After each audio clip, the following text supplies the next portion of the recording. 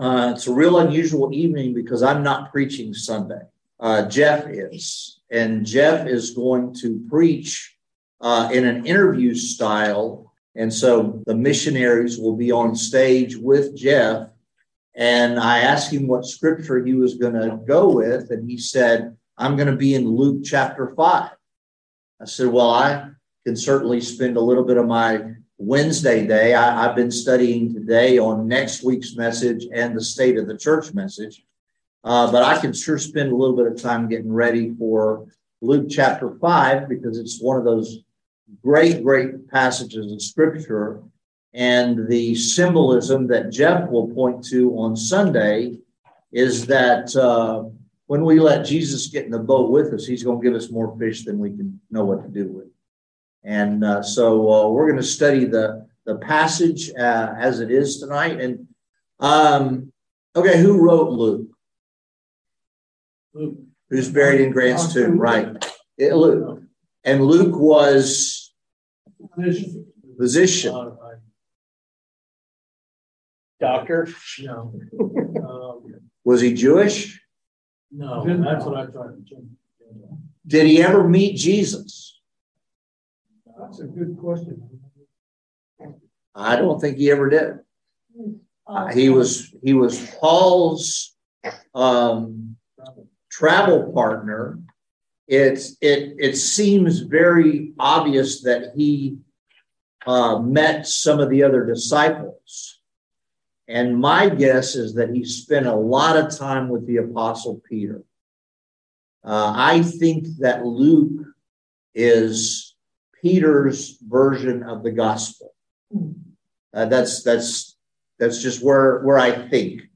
And so I know that Luke spent a lot of time with Paul because Acts, the book of Acts is the second volume of Luke. So Luke and Acts were probably one book, but that scroll would be far too long to be a scroll.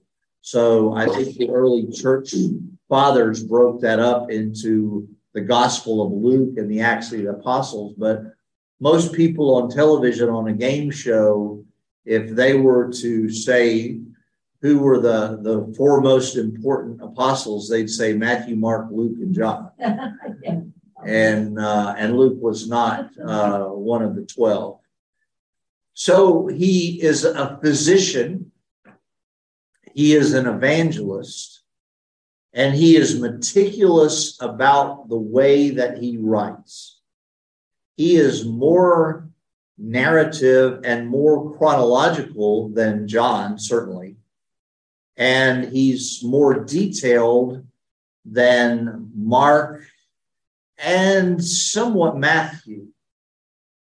Why do you figure Matthew and Luke are the two most meticulous of the Gospels? Matthew was a tax collector. So he was an accountant, right? Yeah. Gerald McCarley writes a gospel. It's going to be like Matthew. Because he kept up with the debits and the credits and the balance. And so there's a lot of symmetry in Matthew. There's a lot of groups of things that are presented in such a way that they almost act like they're on a balance sheet. Exactly, Emily. Well, what about Luke? He's a physician. And so he interacts a lot with nature and human suffering. Luke is kinder towards women than any of the other three. He is kinder towards outsiders than the other three. And so Luke's gospel is always going to be a little bit more of a human interest story. And so it makes sense when we get into Luke chapter 5, especially when we see the subhead. I assume that most of your Bibles say Jesus calls the first disciples. Well, let's go ahead and get it out in the open. Luke's version is different than John's version. is different than Matthew's version, is different than Mark's version. According to John, Andrew was the first disciple called. John 1:35. Andrew was the first one called. And then he went and found his brother Simon. Well, I think they're both right, because I don't think this is the first time that Jesus has met Simon. I don't think that this is the first time that Peter has seen Jesus. And I'll explain that in just a minute.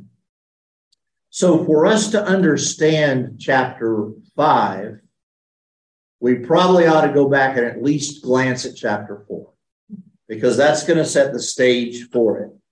What do you see in your headings in chapter 4 that sort of help us to understand where we are in Jesus's ministry?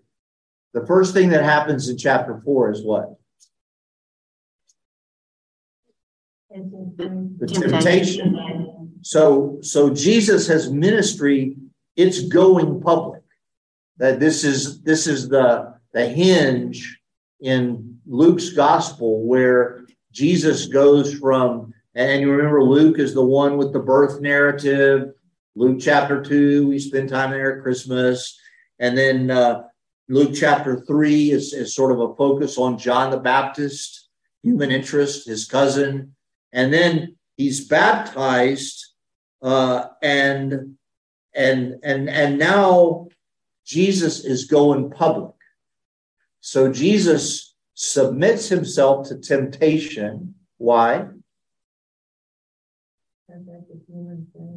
Yeah, it establishes his human credentials. The miracles will establish his divine credentials. The temptations establish his human credentials. And I could spend so much time on the temptations, but when I'm asked how many temptations there were, I say 4. I was going to say 4. There was the stones become bread, the jump off of the pinnacle of the temple, if you'll only bow down to follow me. But the first thing he said is, if you are the Son of God. And it's like he is tempting his very identity. And that's the temptation I relate to the most.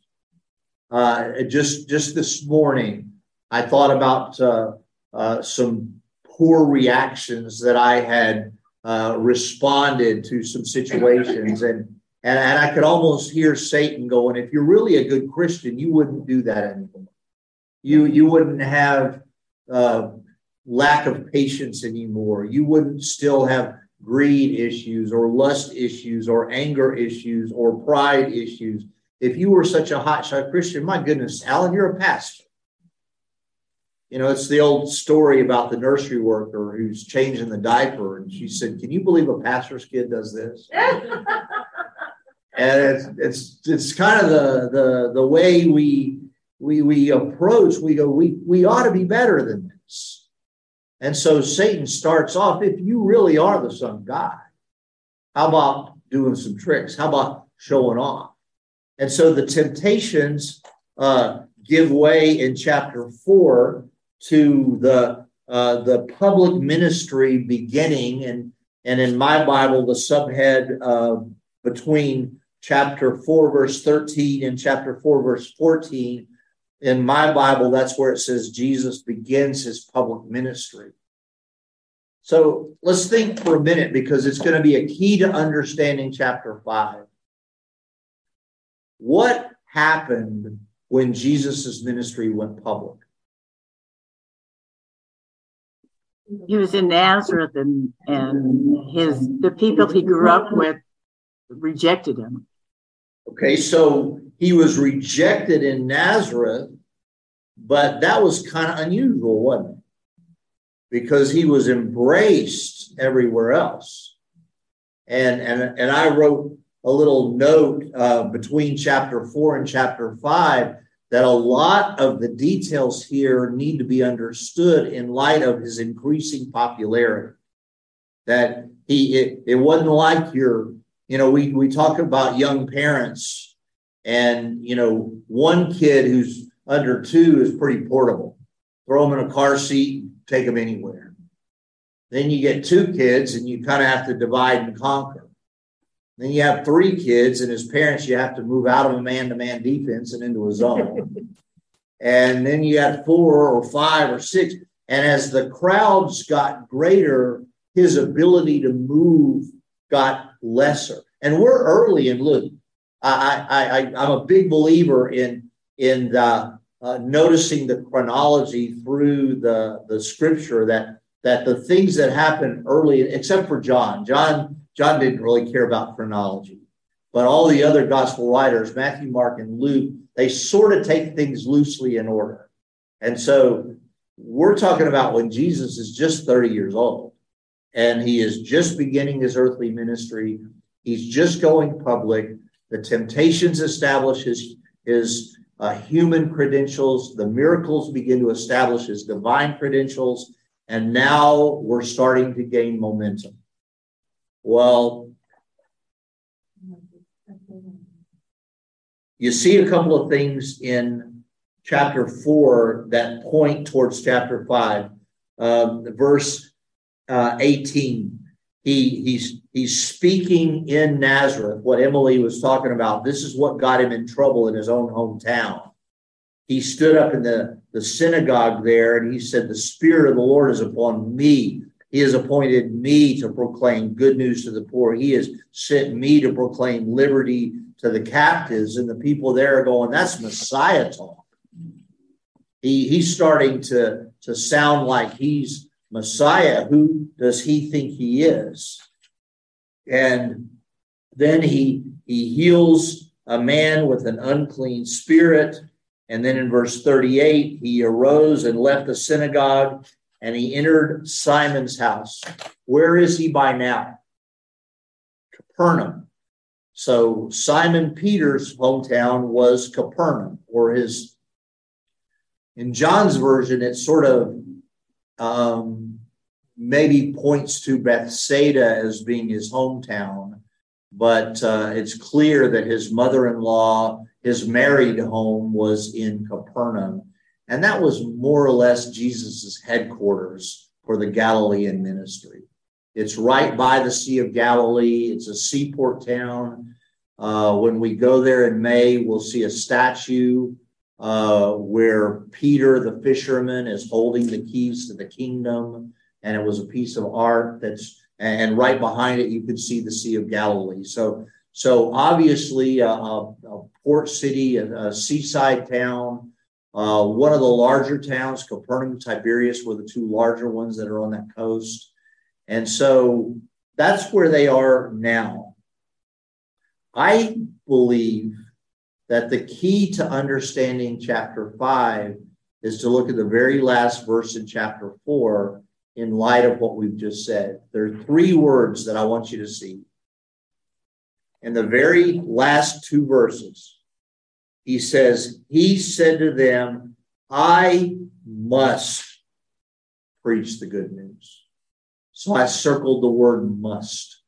Compelling, urgency, to use the double negative, I can't not. I can't not speak. In Acts chapter 4, when Peter and John are accosted by the temple leaders for healing a man there, they said, "We can't stop speaking about that which we have seen and heard. I can't not talk about Jesus. I must." So Jesus said that. He said, "I must preach the good news of the kingdom of God." Got to linger there for just a second, because the kingdom of God was central. It was the love God, love people, make disciples, make difference of Jesus's ministry. When he said kingdom of God, you knew he was getting at a core message, that was the absolute epicenter of his preaching, was the kingdom of God. And the kingdom of God had a lot of dimensions. The kingdom of God, it's where God reigns. It signifies God's authority. It signifies his sovereignty. It signifies that it is a kingdom and that he is a king. So there's a lot going on there. Isaiah told us that Jesus came as a suffering servant of the king. So he is the kingdom of God. The kingdom of God is what? Good news. I must preach the good news. And of course, we get the term gospel from that phrase, the Greek phrase euangelion, which means good news. And so we get the word evangelism from the same root word. So preach the good news. I must evangelize. I have to. It's an urgency. It's a passion. It's compelling. It's a fire in my bones. The kingdom of God is here and now because the Holy Spirit has come. Back in the temple in Nazareth, he said, the Spirit of the Lord is upon me. The Holy Spirit is beginning to show up. He's beginning to tag in. He would not be fully revealed until Jesus ascended to heaven, but the Spirit of the Lord showed up at his baptism, showed up. The Spirit of the Lord is upon me, and I must preach the good news of the kingdom. I must proclaim sight for the blind, healing for the sick. I must. And he puts social justice and evangelism in the same boat. We must heal. We must tell. We must feed. We must tell. And so it's the kingdom of God is a ministry of making a difference. So he says, I must preach. I circled must. He said, I must preach the good news of the kingdom of God. I circled kingdom of God. And then he's specific. He's telling them the next step. This is kind of like the state of the church address. It's not looking way far ahead. It's saying, this is where we've been. This is where we are. This is where we're going. I need to go to some other towns. Been to Nazareth, been to Capernaum. Now I'm going to hit some other spots. And so some other towns as well. For I was sent for this purpose. And I circled the word sent. What does sent tell us? That Jesus yielded to the authority of the Father. I was sent. Who gets to send? Right? You know, when my mom would send me to the store, I knew clearly that my mom was in charge. So to be sent means that you are answering to a commander in chief. And so the beginning of Jesus's public ministry, backdrop of his baptism and the Spirit resting on him, his proclamation of the Spirit in the temple in Nazareth, the healing of the unclean spirit. He basically, just to make sure that it was clearly understood where his authority went, his very first miracle in this sequence is to deal with a man who's demon possessed. So you could say turning water into wine might not have a lot to do with Satan. You could say that walking on water, but he is clearly coming from doing battle with Satan in the wilderness. And now he casts a demon from a man, and then he begins to heal. It's like Luke wanted to separate one kind of miracle from other kinds of miracles to make sure that we understand that coming off the battlefield in the wilderness of temptation, that he has now told Satan, get thee behind me, man shall not live by bread alone, but by every word that comes from the mouth of the Father. From the mouth of the Father. He sent me. I must tell. I must preach the kingdom of God. And so now we're ready for chapter 5, and I've got 20 minutes left. So, increasing popularity. Last verse in chapter 4, he was preaching in the synagogues of Judea. You could put parentheses Galilee, talking about the same thing. He's not talking about all of Judea here. He's talking about the Galilee, the region around the Sea of Galilee. And so now in chapter 5, Luke says, on one occasion, So clearly it's a break from chapter 4. Time has passed. Possibly some other things have happened. Now the crowd was pressing in him to hear the word of God, for he was standing by the lake of Gennesaret. That's the Sea of Galilee. It's just, those are synonyms. So he's standing by the lake. The crowd's starting to push him towards the water. And he says, well, maybe I'll just use a boat for a pulpit. He is in Galilee, likely near Capernaum. It's likely that he has migrated maybe a little north, maybe a little east. He's by the sea, around Tiberias, Capernaum, somewhere around there. So the Romans loved maps and roads. The Roman governance had divided all what we call Israel into 3 areas: Judea, Galilee, and Samaria. And so the whole northern part of Israel was not really cataloged. That was in the divided kingdom. That was Israel. We're in the south part of the kingdom: Judea, Galilee, Samaria, and we're in the Galilee region. So Jesus preaches by the shore, and he performs a miracle to make a point. Has anybody ever heard why Galilee? Why the vast majority of his ministry was Galilee? When we go to Israel and we go to an archaeological site and somebody says this was a town, we go, barely as big as this room. Well, there were 250 towns and villages right around Galilee.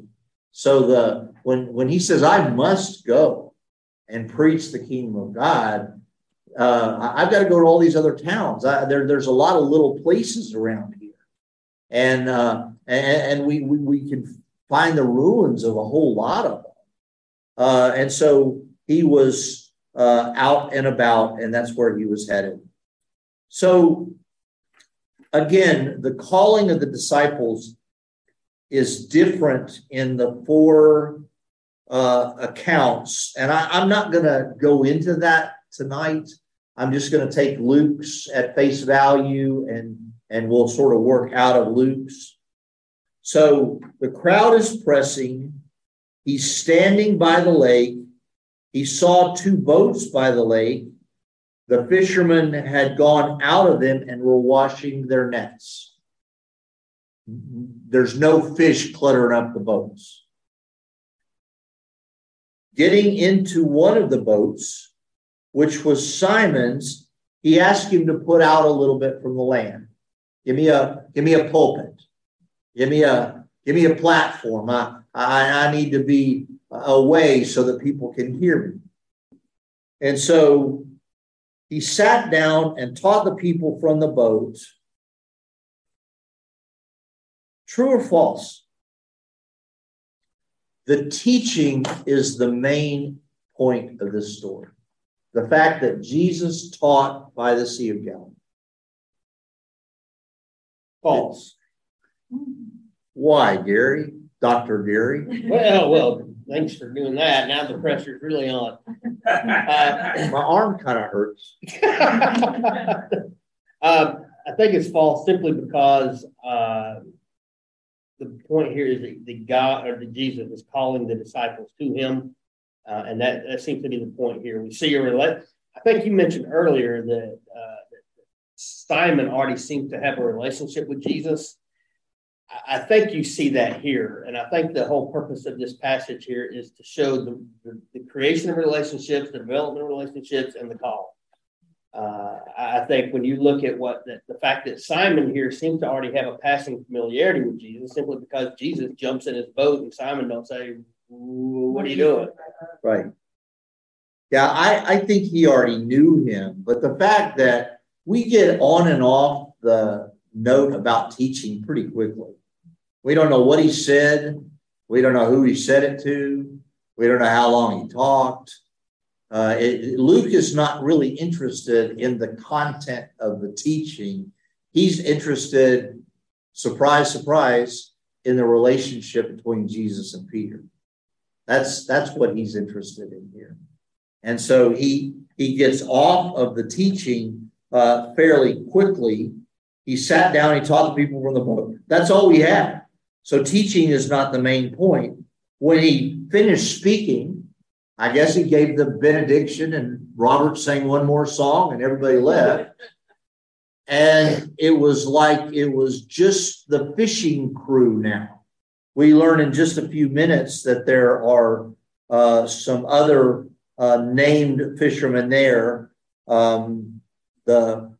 I believe, and there's scripture evidence that the sons of Zebedee and the sons of John were in a fishing business together. Peter, Andrew, James, John, they're always a little bit of a package deal. And so their dads, perhaps related some way, maybe by marriage, we don't know.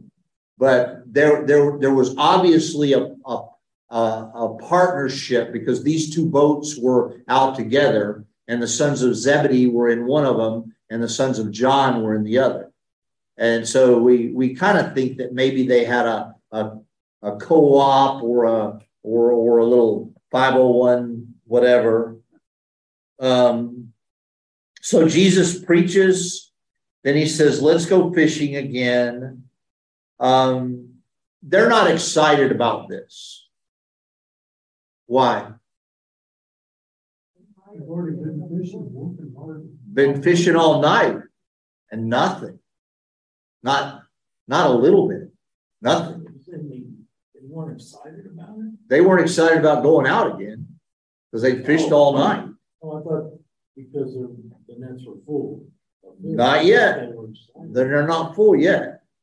We're talking about in chapter 5, verse 4, when he finished speaking, he said, put out into the deep, let down your nets for a catch. Simon answered, Master, we've toiled all night and took nothing. But at your word, I will let down the nets. Fish a little bit more. I can only tell you what it'd be like if I was Simon. I worked all night and I'm tired. I know a lot more about fishing than a carpenter knows. Best fishing's at night. Best fishing's at night. I just clean the net. I just wash my car. You want me to drive in a rainstorm? We already washed our nets. All these crowds and loud teaching has driven the fish away. I mean, Jesus may know religion, but he don't know fishing. Yet Peter let down the nets. And I don't know when I wrote this note in my Bible, but I wrote, Jesus being in the boat makes all the difference. The difference between being there all night and here is that Jesus is in the boat. We don't think Jesus got out of the boat and was shouting at him. He was in the boat with him. He was probably amused by all of this. I don't know if you've seen the film The Chosen, but the scene of Jesus doing this miracle is one of the most heartwarming scenes in the show, because Jesus is just amused. It's like, I know what's going to happen. And I don't know, I compare it to when we first finished Main Street. And even before we were officially open, I gave Ed Hayes a tour. And he started crying. It was like just, and I knew what he was going to see. I'd seen it. I'd been there. And I wanted to watch the joy in his face. And over again, when I would take people down the hallway or see the new lobby or into the worship center, I already knew what they were going to experience, and my joy was in their joy. And I think that's where Jesus was. I think his joy was in their joy. He already knew what was going to happen, and I think his joy. One poet said, at God's word there was light. At God's word, the sun, moon, and stars and planets were created. At God's word, life came to the earth. At God's word, creation is held together. At God's word, empires rise and fall. At God's word, the nets are full. There's just a sense of sacred obedience that's here, a boat overflowing. Can I jump in real quick? Sure. I love how this story has its parallel at the end of John. I mean, it's almost the exact same story where Jesus, if I recall correctly, is on the shore and they're out fishing. And he's just like, how's it going out there? Y'all catch anything? They haven't recognized him yet. They don't know who he is. And he says, well, why don't you toss your nets over and let's see what happens? It's almost the same thing here. You get the impression, I've already done it. And so all of a sudden he says, just give it a go. That same kind of thing he was just talking about. He knows what's about to happen. Yeah. And all of a sudden they throw it out there. And I think at that point, probably when Peter's eyes were open, he's like, wait, I've seen this before. And that's when he jumps in the water, forgets everybody else on the boat. They're left trying to drag the stuff in, and he's swimming to shore, probably fully clothed, trying to catch up to Jesus. And I just love how these two John stories 21. Parallel these two things. Yeah, there are so many parallels there. And Peter was kind of, he might not have been the Rhodes Scholar.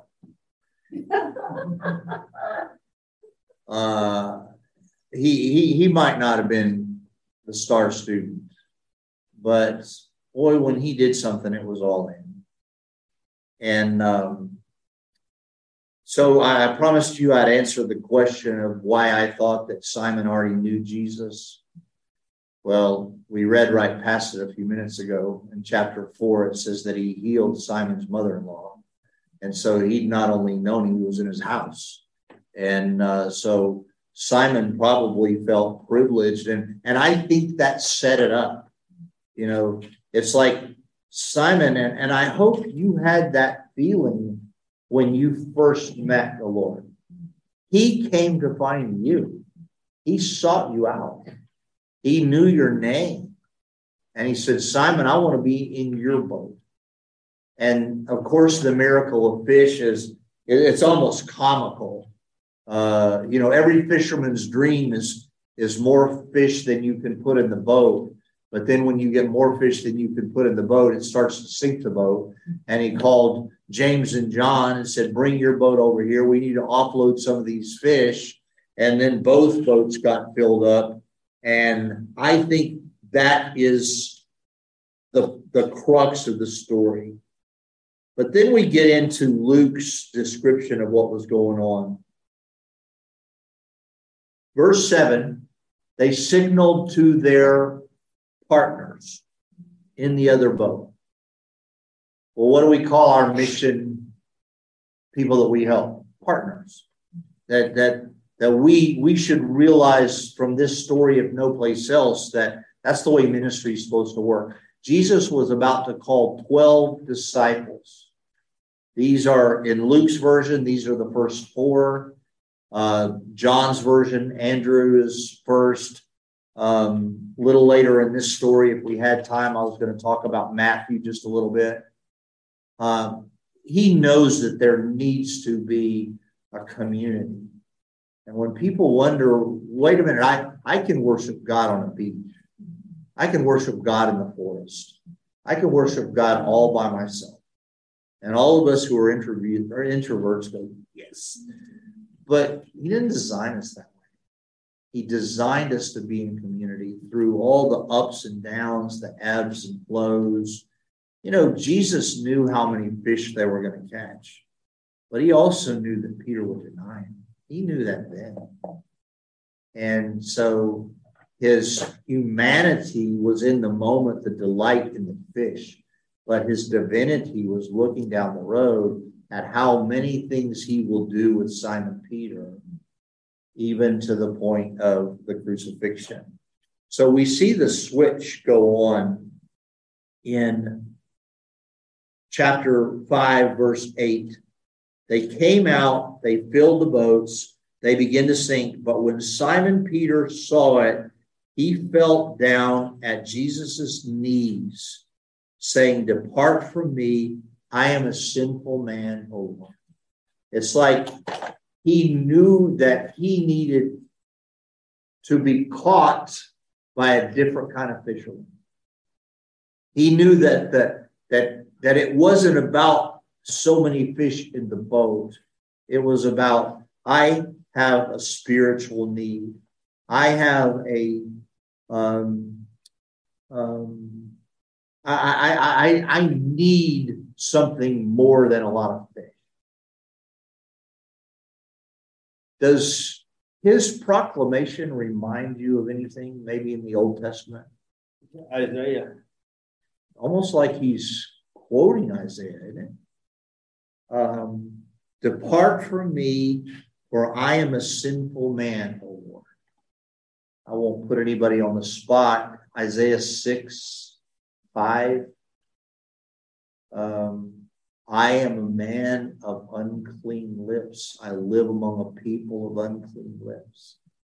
It's almost like, and Peter, of course, had been trained as a Jew. He's a Jewish boy. He'd been memorized the Torah. He knew the prophet Isaiah. We're going to preach on Isaiah this fall because I just think we need to spend some time with Isaiah because the prophecies of Messiah are so important for reasons like this. Peter, in his training as a little Jewish boy, he understood, wait a minute, God has his hand on me and I am not worthy. I am not. He called me by name. He came and found me. But now I see the divinity in him. I see the face of God, the sovereignty of God. We get Isaiah, and he said, for he and all who were with him were astonished at the catch of the fish. And so also were James and John, sons of Zebedee, who were partners with Simon. Jesus said to Simon, "Do not be afraid. From now on, you will be catching men." And so a transaction took place here where I'm probably putting words in somebody's mouth, but Peter is clearly established as the leader of the disciples. He is clearly singled out. And I get it. You know, if I want to, as a youth pastor, if I wanted to have a great youth event, I'd try to make sure the leader kids were coming, because when they come, they influence others. I think that the weight of Peter's influence is being felt here, even more so than the other disciples. When they had brought their boats to land, they left everything and followed him. Do you see the purity of what Jesus led Peter to do? Peter had a realization that Jesus was God. He had a realization that he was not. He had a realization that God had reached to him and pronounced his sin forgiven. He said it a little differently. He said, "Don't be afraid." What was he afraid of? He was afraid of his sin. He said, "Depart from me. I'm a sinful man." And Jesus said, "Don't be afraid, because from now on, I have a commission for you. I must preach the good news of the kingdom of God.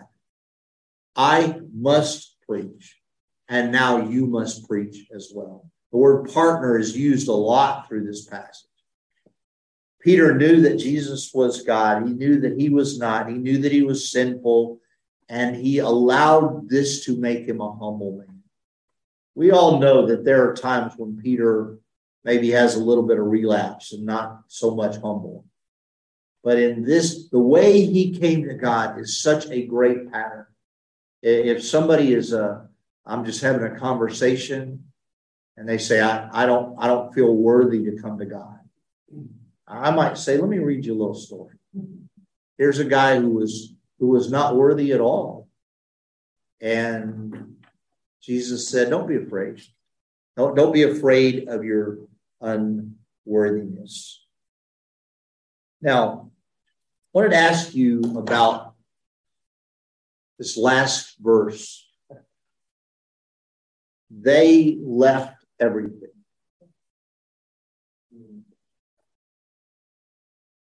So John, I don't know if you heard it, he said, even the fish. They had just scored the mother lode for fishermen. They were going to be the most respected fishermen at the market if they figured out a way to haul these fish in. I don't abandon common sense. I think that they could have said to some of the other workers, get those fish to market.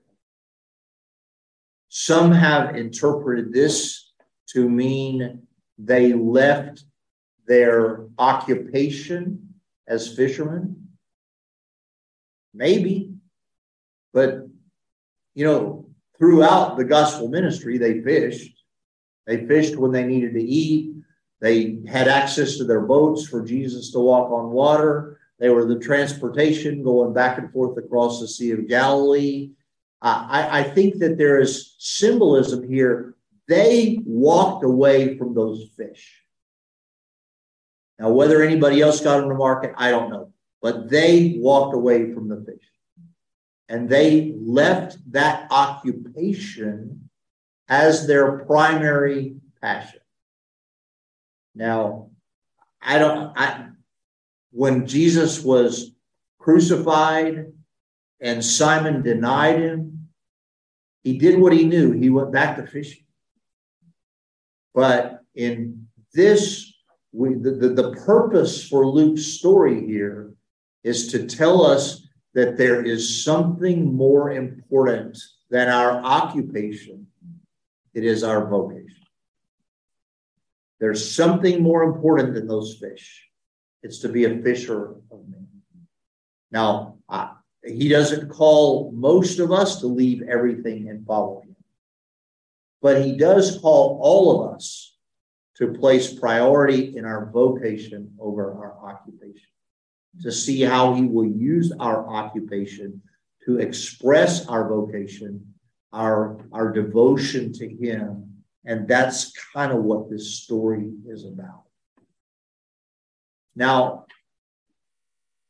last thing, there is one disciple whom we know left everything. He was the only one of them who completely abandoned his former way of life. And his story is told next. At the very end of chapter 5, verse 27, middle of chapter 5. After this, he went out and saw a tax collector named Levi, or Matthew, sitting at the tax booth. Not sure what the tax booth is.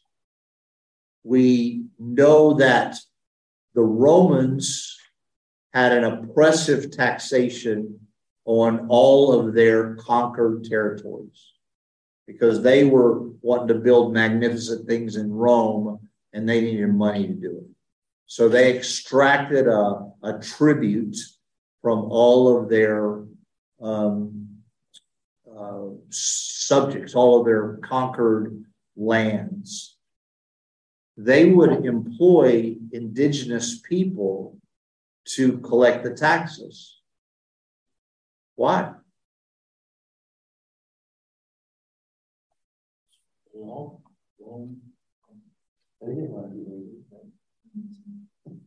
Those people knew the other people. That is exactly right. They spoke the language. They knew the people. They could keep track of who paid and who hadn't. And it's sort of like if you're not here, raise your hand.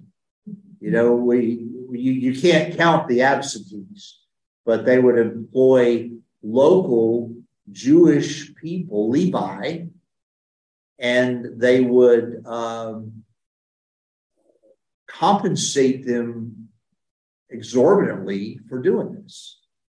And the way they compensated them was to say the tax is, let's just pick a number, $5. But whatever you collect over that is your profit. And we will enforce your right to collect whatever you want. You have the Roman legion behind you, and you can tell the people whatever they want. So the people knew that they were being cheated, and they understood. The tax collector was one of the most hated occupations there was. And so Matthew is at the tax booth, and it's like there are just some occupations where you got to walk away entirely because what's going on is so incompatible with the gospel that it has to be left behind. Another reason that we know that Matthew never returned to tax collecting is that I'm not real sure the Romans were going to give him another chance. They were not known to be grace-filled people. So Matthew's story is at the very end. It's remarkable. And then the verse 29, I love the response. And that's why I wanted to include this story. When I was the interim pastor here, 2002, 2001, I was blessed to lead a lady to Christ, speak to her about the gospel, and she received Christ. And we scheduled her baptism, and she invited all of her friends to the baptism. And then she invited me over to her house that afternoon to a wine and cheese party to celebrate the baptism. And a lot of my friends said, "Did you go?" Of course I went.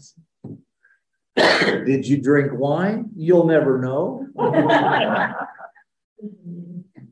And this is where the picture here of Levi, Matthew despised. Peter was arrogant, okay? John and James were blustery. They were the sons of thunder. Andrew was contemplative. But Levi had sold his soul to the devil. He was collecting taxes for the Romans. And now Jesus called him by name. It's one thing to have a skeptical, I don't feel worthy fisherman. But it's another to call a guy who has everything. He's rich. He's secure in his job. And Jesus also calls him by name. He said to him, "Follow me," and leaving everything. I bring that up because I think there's a different tone in verse 28 of chapter 5 than there is in verse 11 of chapter 5. I think there's a different, to walk away from taxes that had been collected under the watchful eye of the Roman soldiers. I don't think there was a mass cash grab. I think that the soldiers were there. They had to be there to enforce his collections. But at the same time, the Chosen depicted it. The Romans are going, "Where are you going? What are you doing? You're leaving everything for what? To follow an itinerant rabbi?" Jesus called him. I must preach the good news of the kingdom. I must. I am compelled. I must go to these other towns. And I'm going to need a team to come with me. I'm going to need some guys to come along. And what I hope we see Sunday is that the types of people that Jesus called, fishermen, some were farmers, tax collectors. Luke is a physician. He comes along later. There's a lot of occupations. There's one vocation. He called them. And when we talk about stewardship of our gifts, he didn't ever really ask Matthew to be less than who he was. He called him as a tax collector. And I guess he had a use for a tax collector. He called a fisherman. He called leaders. He called followers. He called women. He called vocation, and they followed. They left everything. They left their occupation to make sure it lined up with their vocation. And Sunday, we will hear from a man who has taken his family to Istanbul, a hostile to faith place, where he, and I don't even know if we should post this, Gary, because he would not be allowed to talk about what he does in detail. And then Jesse is from Liberia. He's a leader. He's a leader among people. God has used his leadership gifts to elevate the gospel in that village. That's where the Mac and Patty Anna Library is. And he's used Jesse in his gifts to gather fishers of men. So Sunday will be a great day. We'll be dealing in Luke chapter 5. Jeff will. I look forward to taking notes with whatever Jeff says to layer on top of what we've done. But I hope this little peek into Luke chapter 5 has been a lot of fun. Any questions? Anywhere? Yeah, Skip. Gary was talking about. Can you guys hear Skip, or do I need to tell him to speak up? I'll speak up. Gary was mentioning that it was almost in John. I guess End of John, right? End of John chapter 21. 21. It was how John wrote how confirmed it with the fishermen, but what I'm trying to figure out is I think in Luke, this is when he was fishing, he was setting up his disciples. But in John, wasn't he already resurrected and then appeared? Yeah, that's why this is a bookend where you have like this is the beginning, it's the first time it happens, and then it's almost like this is what he'll call a God wink, where it's almost like you have Jesus appearing, and it's almost like, hey, remember this thing? He's duplicating that thing, and it makes them recall. Yeah, you're still a disciple. You're still a disciple. The miracle is almost identical. Cast your net once again, too many fish to haul in. Peter says, it is the Lord. And then he goes to a charcoal fire. And John loved symmetry. And he played off of Luke. I think Luke was probably written long before John was. But if you think in Luke chapter 22, when Peter denied Jesus, the scripture tells us it was beside a charcoal fire. And John says Jesus had prepared a charcoal fire to cook in John chapter 21. Those are the only two times in scripture the word charcoal fire is used. And so John loved the symmetry of Peter as being reclaimed, called him with too many fish, confirmed him with too many fish, overcame his fears, overcame his guilt.